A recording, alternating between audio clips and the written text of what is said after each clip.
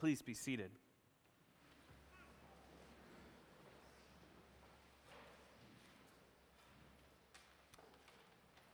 They left for their own country by another road.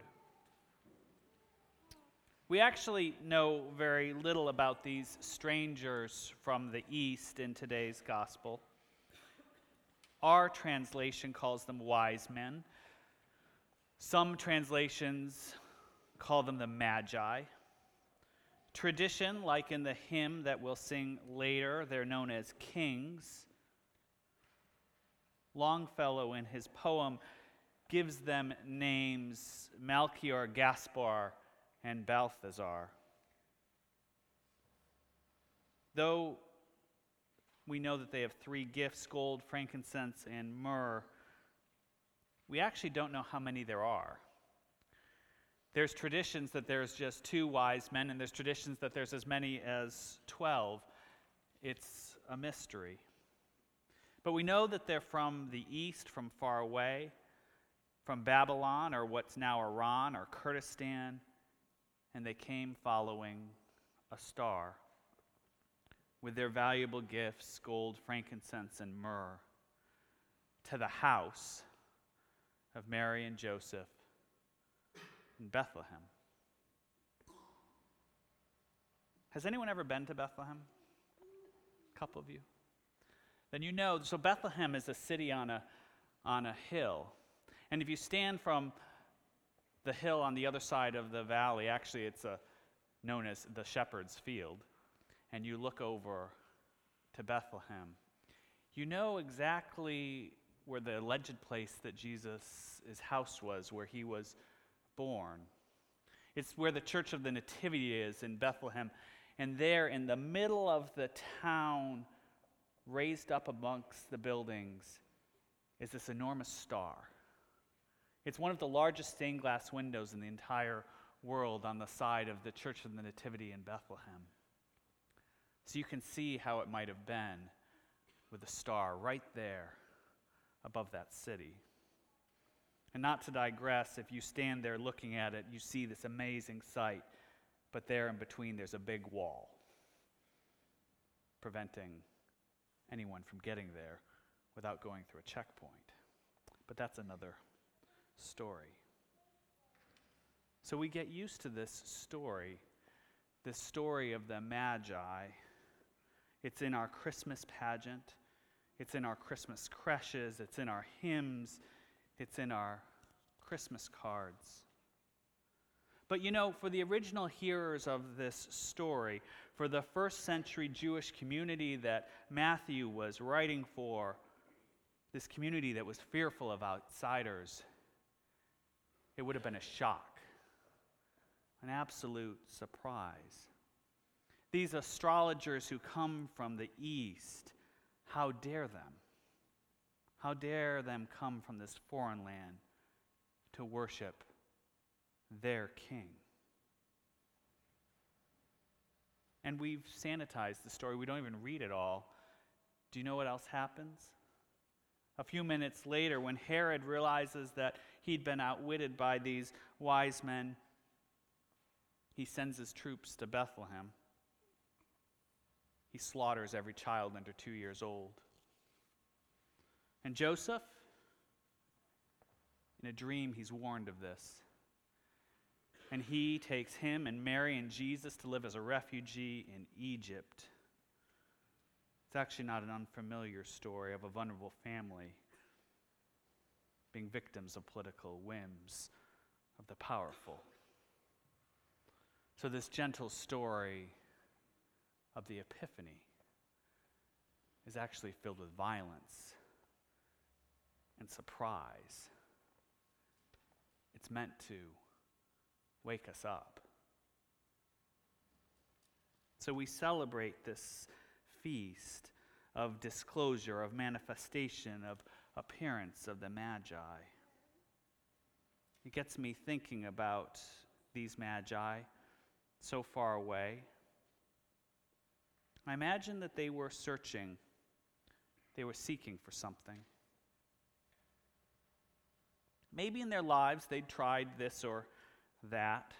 Maybe they'd read that new book. They went to yoga class, the gym each day. They tried astrology or the life-changing magic of tidying up or the Haggai, living peacefully in your home.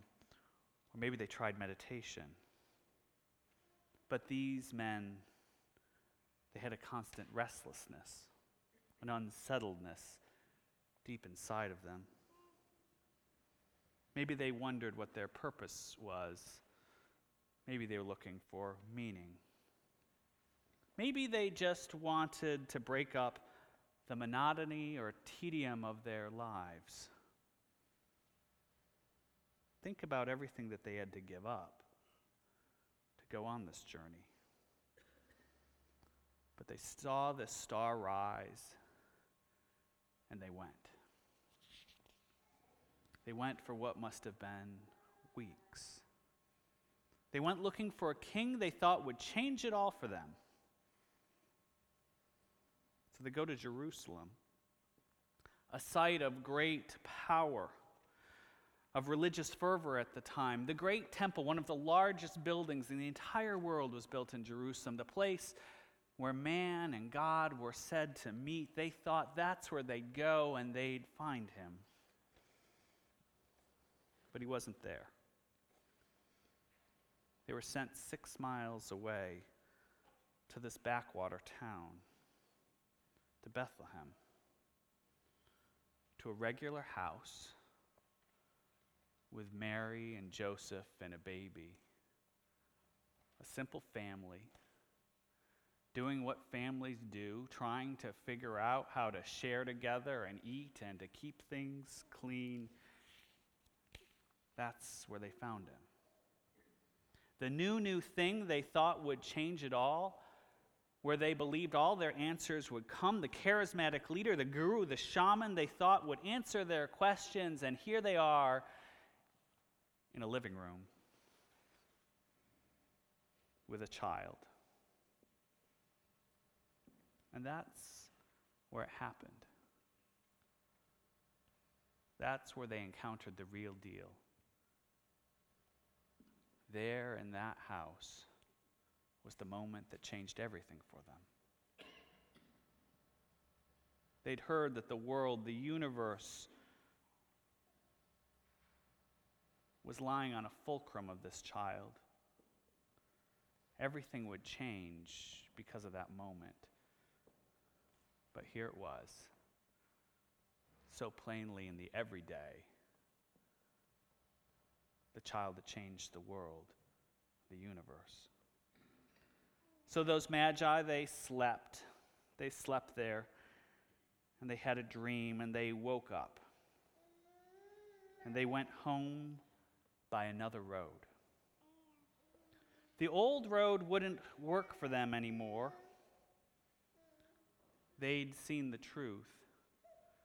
They had to find another path, another way. Maybe it was an unmarked road. Maybe it was somewhere that no one had gone before. Maybe it wasn't the highway that they'd been told that they'd find everything was right. They took another road home because they'd seen the truth and they were changed. The miracle of life in all its normalness, and the child that changed everything in the home of Jesus. So here we are, the first Sunday of the new year. It's cold outside, and it's cold inside. And we're here at this moment celebrating new beginnings for these children as well. So as we begin this year, as we begin this journey, each of us as individuals and us together, what is the star you are after this year? What is that star that you see rising? Where do you think it is leading you? And are you ready for what will happen when you find it? Amen.